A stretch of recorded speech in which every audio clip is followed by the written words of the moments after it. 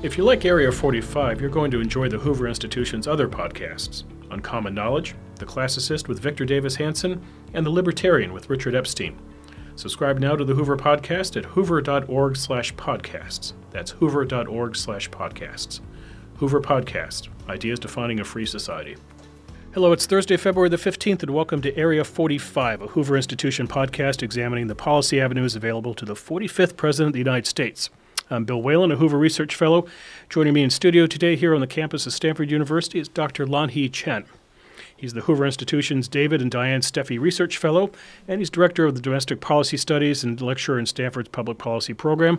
Lan-Hee Chen is a regular on the Sunday morning talk circuit, and he appears often on the nation's leading print opinion pages, and that includes an op-ed he co-authored earlier this week for the New York Times on Republicans and health care. In 2012, Lan-Hee Chen was policy director for Mitt Romney's presidential campaign. Lan-Hee, your boss is in the news in a big way these days. He is, yeah. I've heard. If we had this, we've been sitting here a year ago, would we have been talking about Mitt Romney running for the Senate? I don't know. I always felt personally that he had another chapter left in public service, and I know that he is so civic-minded and cares so deeply about the country that it was always something for him that felt like a potential opportunity. So I don't know if, sitting sort of a year ago, we would have been able to predict this exactly, but right. It's certainly something that's of interest to him. Yeah, it's interesting. So in preparation for this, Lan-Hee, I went back and I went to the big book of presidential campaigns and I looked up what happened to every runner-up. I went all the way back to John Adams and started tracing forward. And here's what I found. There is such a thing as a second act in American politics. 1812, DeWitt Clinton loses to James Madison. He goes on to become the governor of New York. 1844, Henry Clay loses to James K. Polk. He becomes a senator in 1849. John C. Fremont, first Republican presidential nominee, 1856, loses to Buchanan. He ends up becoming governor of the Arizona Territory one day. William Howard Taft, as president, loses. He becomes a chief justice. Hubert Humphrey, more recently, in 1968. He becomes a senator in 1970. But Lan-Hee, DeWitt Clinton was a New Yorker who becomes governor of New York. Henry Clay was a Kentuckian who'd been in the House for a million years, Speaker of the House. He becomes senator. He's still representing his state. Humphrey, a Minnesotan, goes back into Congress. Mitt Romney is actually representing a different state this time in Congress, a different body. He goes from being a governor of Massachusetts to a presidential candidate to now a Senate hopeful, presumptively the winner of this fall. This is new territory for American politics. Well, but I think people have to remember, Mitt Romney has a deep history in Utah. Right. He went to college at Brigham Young. He was obviously a big part of rescuing the Olympic Games in 2002, the last Olympics, I think, to be on U.S. soil. Right. He has had a residence in suburban Salt Lake City for the better part of the last decade or so. So he's been a Utahn, and it's a state that means a lot to him, that he's got heritage in. He's got kids that live there. So the notion that this might be different from a historical perspective, but I think there are a lot of reasons why his running to represent the people of Utah makes a lot of sense. I think there's an easy pushback, by the way, for the carpetbagger issue. Bobby Kennedy faced this when he ran for Senate in New York in 1964.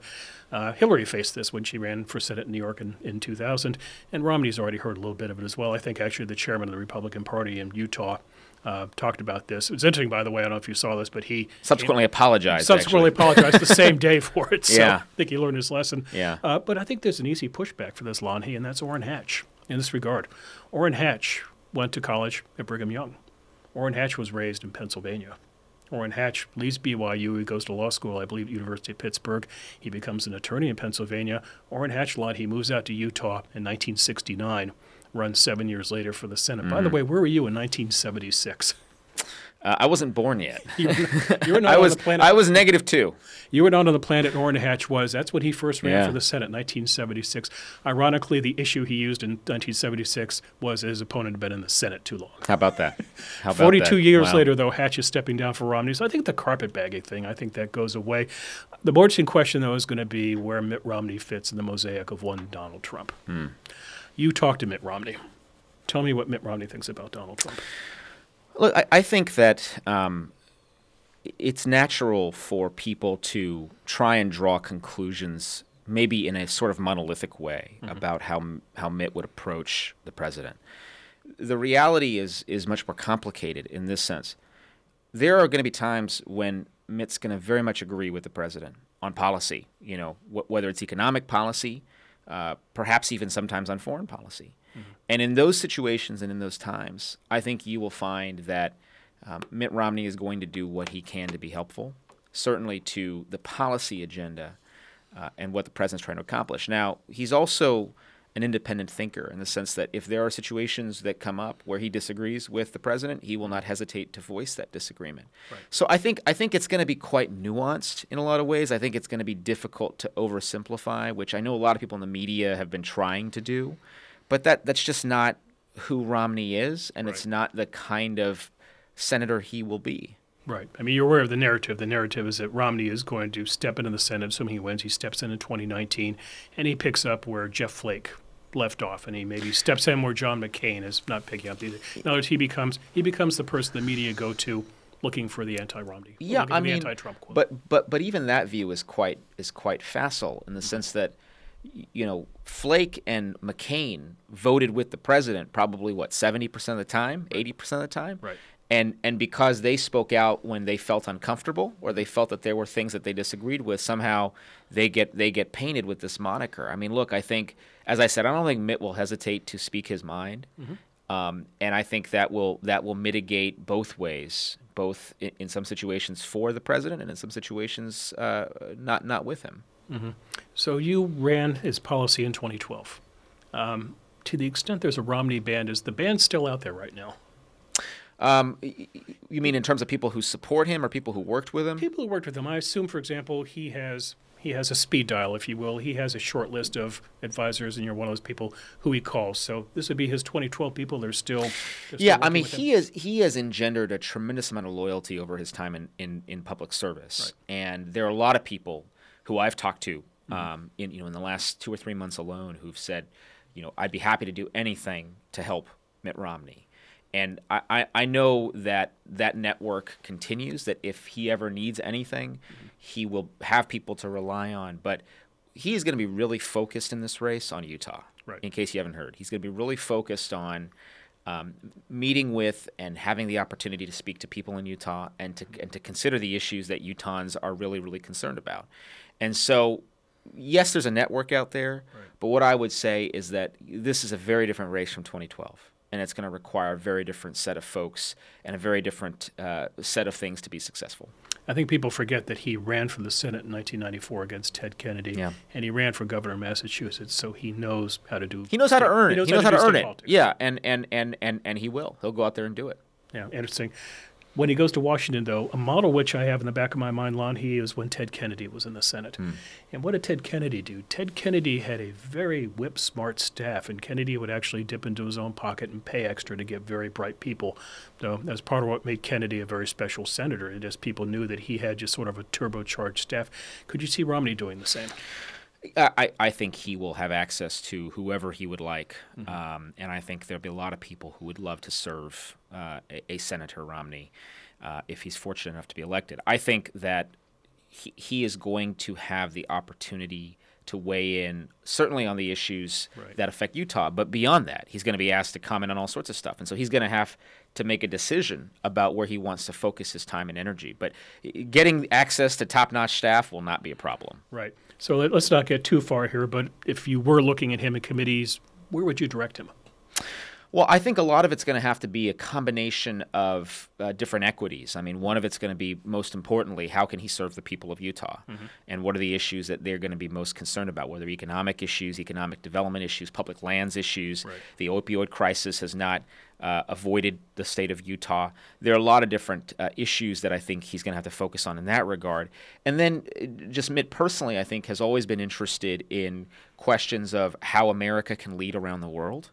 How America can have a leading economy, and that would suggest that there's lots of different options for him. Now, he's going to be the junior senator from Utah, so we'll have to see where the committee assignments come out if he gets elected. But I think there's any number of different issues where I think he could contribute to the public dialogue. Right, but he would not be an ordinary junior senator. In fact, one thing which he has been speculated about, Lon, he is being chair of the NRSC, which, for those who don't follow Washington politics, is the National Republican Senatorial Committee. And what does that job mean? That means that you raise money for Senate candidates, you recruit Senate candidates, states where we don't have Republican incumbents. It's a huge responsibility. Yeah, and the NRSC is being led very ably this cycle by Cory Gardner of Colorado. Right. I'm doing some work with the NRSC now on a couple issues where we'd love to be able to ensure that all of our Republican candidates have access to the policy information they need to be successful. So I think any speculation about the role that Mitt might play in that regard is way premature, and it's frankly not something that's even on his mind right now. Right, but it's part, I think, what you're going to see of Mitt Romney just constantly in the news. Oh, in yeah, this regard. sure. In 2020, for example, Jody Ernst is up for re-election, right, in Iowa. So Senator Romney, if he's the chair, you know where this is going to go. Senator Romney's the chair of the NRSC, and he's doing his job, and he's going to Iowa to campaign for her and help her. Headline: Romney in Iowa. Yeah, I know. There we go. I know. It's interminable. But this is the way our politics has become. As you know, Bill, it's very people get very excited and worked up over the littlest of things, even when there's nothing there. Yeah. And so I just caution listeners on this. I mean, Mitt Romney is running to be the United States Senator from Utah, and let's just take that at face value. How's Ann Romney these days? I think she's doing quite well. She has been just so graceful during her entire time in public life. And she wrote a great book a couple years ago. She's got a great cookbook out. And she's just been just a tremendous sort of source of strength and energy for Romney, for Mitt Romney, and for the entire Romney family. So best as I know, she's doing quite well and very supportive of what Mitt's doing now. Okay. So Mitt Romney will unfortunately get dragged into talks about 2020 challenges to Trump. Yeah. What do you make of the idea of a Republican challenging Trump in 2020? So, I mean, setting aside Romney and anything related to that for a moment, non-Romney. I mean, I think that there will end up being someone who will challenge the president. Sure. Now, the question is how serious that challenge is and what events may intervene between now and then to generate serious competition for the president. Looking at it at this point, I think anybody who did it would be foolish, and I think, frankly, would be unsuccessful in a pretty massive way. That's because I think the economy is doing well. I think the president on policy has done a lot of things that conservatives should be pleased about. So I think for a challenger to come in, that person would almost have to be a challenger of an independent stripe rather than of a Republican primary stripe. But when you say foolish, you mean they're not going to steal a nomination from him. They're not going to steal a nomination from him, and we all see what happens when you go up against Donald Trump in a primary competition. You end up with a brand, and that brand generally isn't positive, right? And so the question for any ambitious Republican politician is how far do you want to get into this fight with Donald Trump? And I would suggest that I think for most Republicans the answer would be it's not a fight they want to engage. Do you see, without naming names, do you see any sitting Republican office holders right now who would be in office come 2020, Lanhi, who would challenge Trump in a primary? The name you always hear bandied about is Ben Sasse. Right. Senator from Nebraska. Yeah, I think I don't know anything about what his plans are, but I think even he would be very, very circumspect and thoughtful about whether it's a good idea or not. Certainly, I think one of the things that Sasse has been great about is speaking up when he has a concern, and I think that's been noted by people around his state and around the country. Some have said Jeff Flake might be thinking about it now that he's the senator from Arizona, is leaving the U.S. Senate this year. Right. I don't know who it might be. The names you hear tossed around, if I had to guess, Bill, it's probably going to be someone that we're not talking about at all right now. Really? Yeah. I think it's going to be someone that comes out of the blue. And as I said, if it is the case that the president continues to be on the trajectory he's on now, which I would argue is a pretty good one for him as far as re-election is concerned, I just think it's going to be somebody who's looking to make a name, and they don't mind kind of going out there and taking the hits. I think it's a two-tier question. I think it's a question of whether or not a Republican will run against Trump trying to take the nomination away from Trump, and I agree with you. It's going to be fruitless if you try to do it. Republican incumbent presidents are powerful, powerful creatures, and the party is just usually not in the habit of taking them down. Look, Gerald Ford survived a challenge from Ronald Reagan, so you have to find somebody who had the stature Reagan did in '76 to even get close to it. I think the more intriguing question, though, is whether a former Republican, somebody could walk away from the Republican Party and then run in 2020 as an independent and not run in the primaries, but run in the general election as sort of a Death Star, if you will. And Flake comes to mind, and John Kasich comes to mind as well. Yeah, and I don't know what his plans are, but it's pretty clear that he has staked out a position which is pretty hostile to the president in Right. many ways. His strategist is at a back and forth with one of the president's strategists about some issues, and Kasich obviously has the book out. I think it's called A Third Way, or maybe it's called something that suggests that he's Yeah. looking at options. It's entirely possible, Bill, that if there is a challenge, it will come from a former Republican. But Right. within the confines of the nominating process, it's going to be tough. But such a challenge, Lanhi, would it be policy based or personality based? This is the Yeah. problem I see with the anti-Trump movement right now. It is so focused on tweeting and his demeanor and his disposition. They're not fighting him on taxes. They're not fighting him on immigration. They're not fighting him on foreign policy. It's just personality driven. Well, it's style. Yeah. The critique has come down to style, and I think if you ask people who still oppose the president who consider themselves conservatives, they would say something to the effect of it's impossible to divorce the style from the substance. I think all evidence has been to the contrary. That in fact, a lot of people are, and that the accomplishments of the administration will also last on. The policy accomplishments of the administration will also extend past the president's term. So whether that's taxes, certainly judicial nominations, and yes, has the president affected the scope and tenor of the presidency? Absolutely. But obviously it is possible to intellectually separate what he has accomplished from a policy perspective from the stylistic changes we've seen in the presidency as a result. So I don't know. I think you're right. I think that the anti-Trump critique is becoming increasingly difficult because you really have to be willing to make the argument that style and substance are one and the same. And I just think most Americans and most people don't see it that way. Right. Mitt Romney does tweet, right? He does tweet. And he's been tweeting about the Olympics, obviously, because What does of he his see heritage. Twitter? What is his use for Twitter? What does he see it as a springboard for? Well, I think particularly in this campaign, it is going to be an opportunity to communicate and to reach out. And I think in the 2012 campaign, that's the way that we used it. Obviously, Twitter has changed even since then, and has become just sort of this rapid fire way of getting a message out there. And so I think the campaign is going to use it well, but I think he does see it as a way of disseminating a message in a way where he's got complete control of the message. Right. Right. So we can talk about all sorts of stylistic things that candidates can do to show they're of the people, and you can talk about putting on jeans and going and sitting down and having a cup of coffee in a diner and all the stuff you endured in 2012 in New Hampshire and places like that, Lanhi. But from a policy standpoint, you're advising a Mitt Romney or some other Republican running for the Senate in 2018. Your advice to that Senate candidate when they go into their state and they want to talk to people about issues, what issues do you propose they talk about? Well, I think first of all, they need to recognize that the issues are going to differ from state to state. So they have to really get to know and understand their states. And for most Republican candidates who are running this cycle, it's going to be very easy because it's the life that they've led, that they've been in these communities and they've seen it. Right. But I think there are a couple of overarching themes that people are expressing concern about. One is that while the economy has been generally doing well, and while the stock market, with the exception of the last 2 weeks, has generally been pretty good, people still feel a sense of anxiety about the scope and the future of the economy.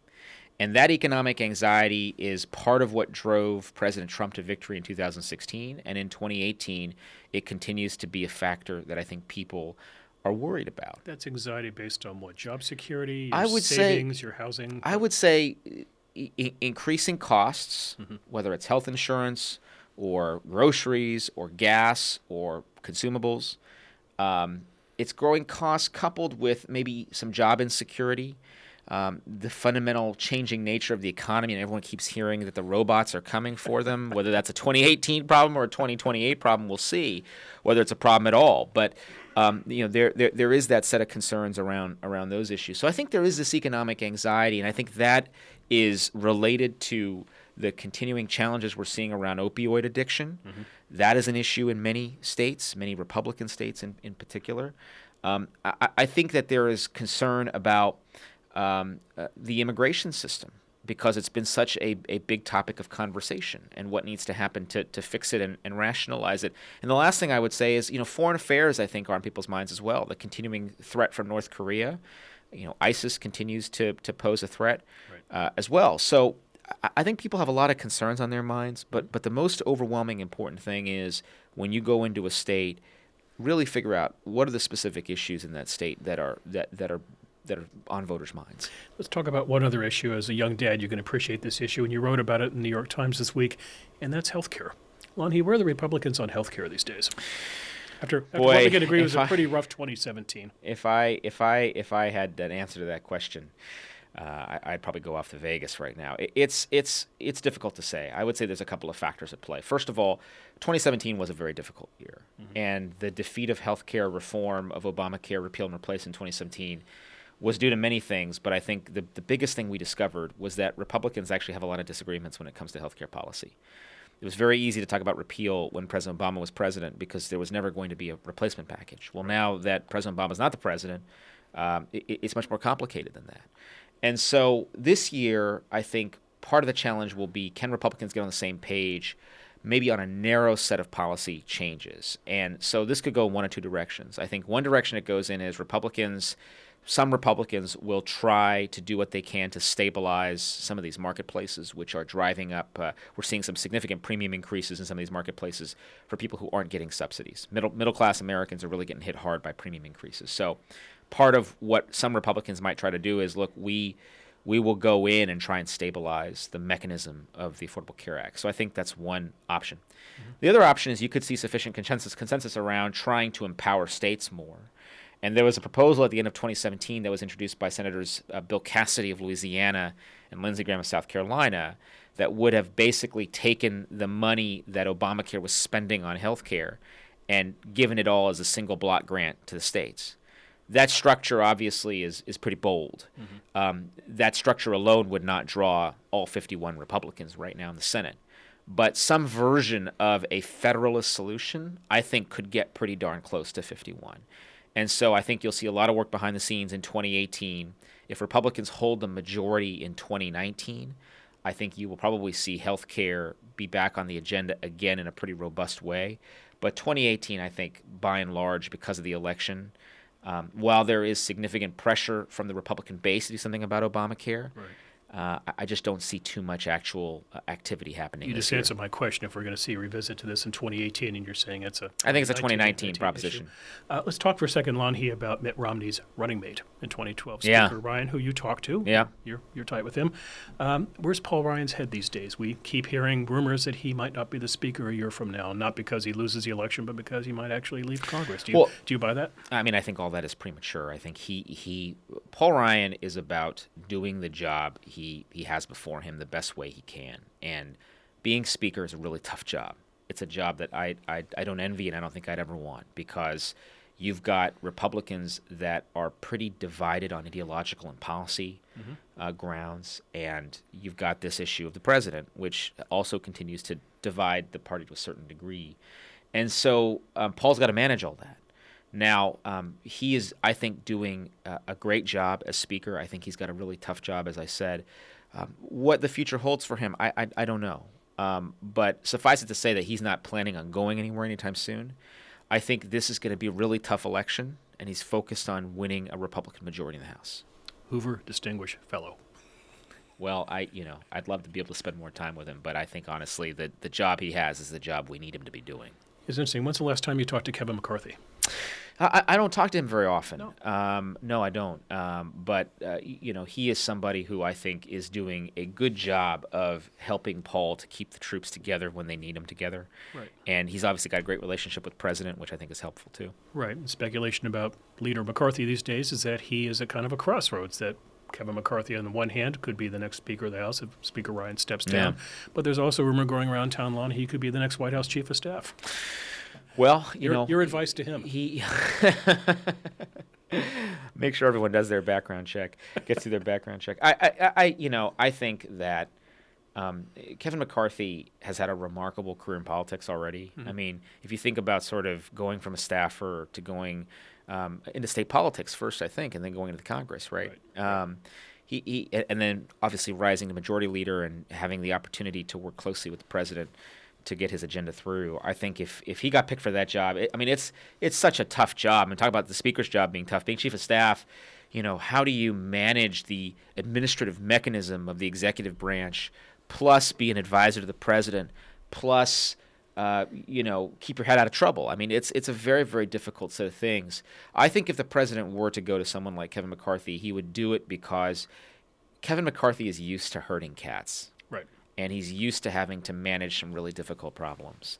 And, I think in a lot of ways he could be very good. But I hope John Kelly remains. I think despite the challenges that there have been in the last couple months, or weeks rather, I think he's done a really admirable job in a very difficult situation. And he's clearly brought order and discipline to the White House, which is needed to get things done. Just out of curiosity, did you ever cross paths with Rob Porter? He was part of the Romney transition in 2012. Was he at Harvard the same time you were at He Harvard, played or? some roles. Yeah, I think we may have overlapped at some point, maybe for a year. I didn't know him when I was at Harvard, but His we father did. is Roger Porter, right? And I did. His father, I've you teach known him? well. I taught for him. Oh, you taught for Roger. I took his class when Roger I was an Porter, for undergraduate. those who don't know him, is Roger Porter's a professor at the Kennedy School at Harvard, but perhaps more significantly, to the current conversation, he was the chief domestic policy advisor to President George H.W. Bush. Right. And he taught a great class. I think he still teaches a great class at Harvard on the American presidency, and would spend a lot of time telling war stories from the White House, which was just spectacular for, you're a 17-year-old undergraduate getting to hear all this cool stuff about the White House. It was a lot of fun. So I took his class. Then when I was getting my doctorate at Harvard, I taught that class as a TA with him and got to see it again, but from a different perspective. And he was also very helpful to us during the Romney campaign, and his family has been was a great family, great part of the Harvard institution. Obviously, the situation with Rob is very distressing, and I don't know where it's going to end up. But suffice it to say that Roger Porter has had a huge influence on the lives of many Harvard students. Yeah, the story fascinates on a lot of levels, one of which is just kind of a quintessential Washington story of who Rob Porter was, and he was a very big deal behind the scenes. He was Orrin Hatch's chief of staff at one Yeah, point, he wasn't was. I think he He worked was. for Rob Portman Yeah. at the time. So this is a fellow who was just on a path to just really great glory in Washington. And White House staff secretary is a huge job. Right. I mean, the person who controls the flow of paper and information to the President of the United States. A lot of people don't realize who the staff secretary is. It's a huge role. Several staff secretaries have gone on to be very powerful federal judges. Right. They've gone on to great roles in politics and government and public policy. So it's all very unfortunate what's happened here. Have you ever been to the Bohemian Grove? I have not. I've heard a lot about it, but Yes. no, I've been. I've not either, and I probably lost about 99% of our audience at this point. But Bohemian Grove is a very exclusive retreat, and it's divided into camps. Is the Republican existence in Washington, Lawn, is it also divided into camps? I think that it has been, but to a certain degree, I think those camps may have consolidated a little bit because when the president pursued his tax reform legislation last year, it really brought together a lot of disparate interests in the Republican Party because tax reform is an issue that Republicans have been for a very long time. And so I think that, yes, there are camps. Obviously, there's a group of people who still does not care for the president. But the majority of Republicans, I think, are in the camp of we'd like the president to be successful. We want to be supportive. There'll be times we disagree, and we will voice those disagreements. But by and large, there is a desire to continue to try and move Republican governance forward. Is Marco Rubio in that camp? Oh, look, I think Marco has. You worked for Marco in Yeah, I 2012. did. I think he's been. I think he's worked with the president on a number of policy issues, and I think that I think he absolutely is somebody who would speak his mind if he saw some issue that he disagreed with the president on. But he's been he's done a good job, I think, of focusing on Florida. As the senator for Florida, he's been deeply involved in a number of issues that affect Floridians. And he's also had an abiding and deep interest in Latin America and policy toward Latin America. And he continues to be a leader on those issues and someone who I think potentially has a bright future to come in Republican politics if he wants it. You would not see him taking on Trump in 2020. No, I don't know. I don't see that. I mean, I don't have any personal knowledge of his plans, but I would be very, very, very surprised if he were. Which does not mean that at some point in his life he won't again seek the presidency, and I think he'd be terrific if he did. Well, how old is he? Is he, 40? He's young. I mean, he's in his early 40s. 40s, Yeah. right? Well, I think more like late 40s. If But we yeah. map it out, let's see, he was reelected in 2016, so Right. he'd run again in 2022, so he could run in 2024 Yeah. if he so Yeah. chose. Yeah. Interesting. So when the immigration proposal came out in the Senate the other day, Lonnie, I looked at it and I was very interested to see the Republicans. This gets back to the idea of the camps. The Republican senators whose names were affixed to that. And I saw, for example, Tom Cotton was in the middle of it. Tom Cotton, who's somebody I'd put in sort of a very conservative, young conservative camp, if you will. If you took Mitt Romney to the Senate, in today's Senate, and wanted to cluster 4 or 5 Republican senators around him for sort of a group think, here's our proposal, who would you put on that team with him? Well, I think it might actually be quite eclectic because Romney is someone who's able to draw together, interests from many different parts of the party. And, he's obviously – you look at a guy like Rob Portman, senator from Ohio, right, who we got to know quite well during the 2012 campaign because he was a stand-in for Barack Obama in our mock debates. And so Mitt and Rob have gotten to know each other over the years. And, I think Portman is somebody who I think Romney would certainly look to work with. Mm-hmm. You think about a guy like Tom Cotton, who you just mentioned, right, from Arkansas, young, very talented. I actually think very thoughtful on a number of different issues. He's someone who, even though on immigration, he probably is a little bit to the right of, maybe where Romney is, where some others are. I could see Romney working with a guy like Tom Cotton as well, potentially to forge agreement. And then, people who've been around for longer as well. So there's not necessarily one group I think Romney will house himself in. I think he will be a senator who is able to work with many, many different types of Republicans and Democrats. I don't think he's going to limit himself to working with Republicans. I think that's a great thing about him. My next question. Yeah. Name a couple Democrats he would look at across the aisle. Well, there will be issues where he will have common cause with some really strange bedfellows, maybe. Mm-hmm. And so, while it's tempting to think, well, he's going to work with the Joe Manchins and Heidi Heitkamp, some more moderate senators, if they're around still next year. We'll see if they're around, but. I think there'll be issues where he'll want to get together with folks that are maybe more progressive if the issue suits. But he's not going to limit himself to a certain group of people. Right. He is going to work with anybody to sort of move the country, to move Utah, move the country forward. Utah is an interesting position to be in as a senator, Lonnie, because you can look west. And what do you see when you look west? You see 3 of the most progressive states in America. They're all Democratic operations, executive and legislative. If you look north and to the east, you see Republican states. And you look south, you see kind of the New West. So Romney, by his disposition, his temperament, is he a New West guy? Do you think? I think he spent a lot of time in the West, certainly, mm-hmm. and I think Utah's an interesting state because, as you alluded to, you have this combination of innovation, mm-hmm. but also, a deep sense of Utah having values that, in many ways, are going to be countercultural with other parts of the country. Value for family, certainly some of the traditional positioning on social issues, economic conservatism. That sort of culture and that sort of notion of those values being significant and important, I think, Romney is sort of imbued with those. And, I think his goal is to bring some of those values to Washington. Lonnie Chen, I enjoyed the conversation. Congratulations. It looks like you may have a new friend in Washington next year. Thank you. You've been listening to Area 45, a Hoover Institution podcast on the policy avenues available to the 45th President of the United States and Mitt Romney. If you've been enjoying Area 45, please don't forget to rate, review, and subscribe to us on iTunes. And if you wouldn't mind, please spread the word. Get your friends to have a listen. The Hoover Institution is online at www.hoover.org.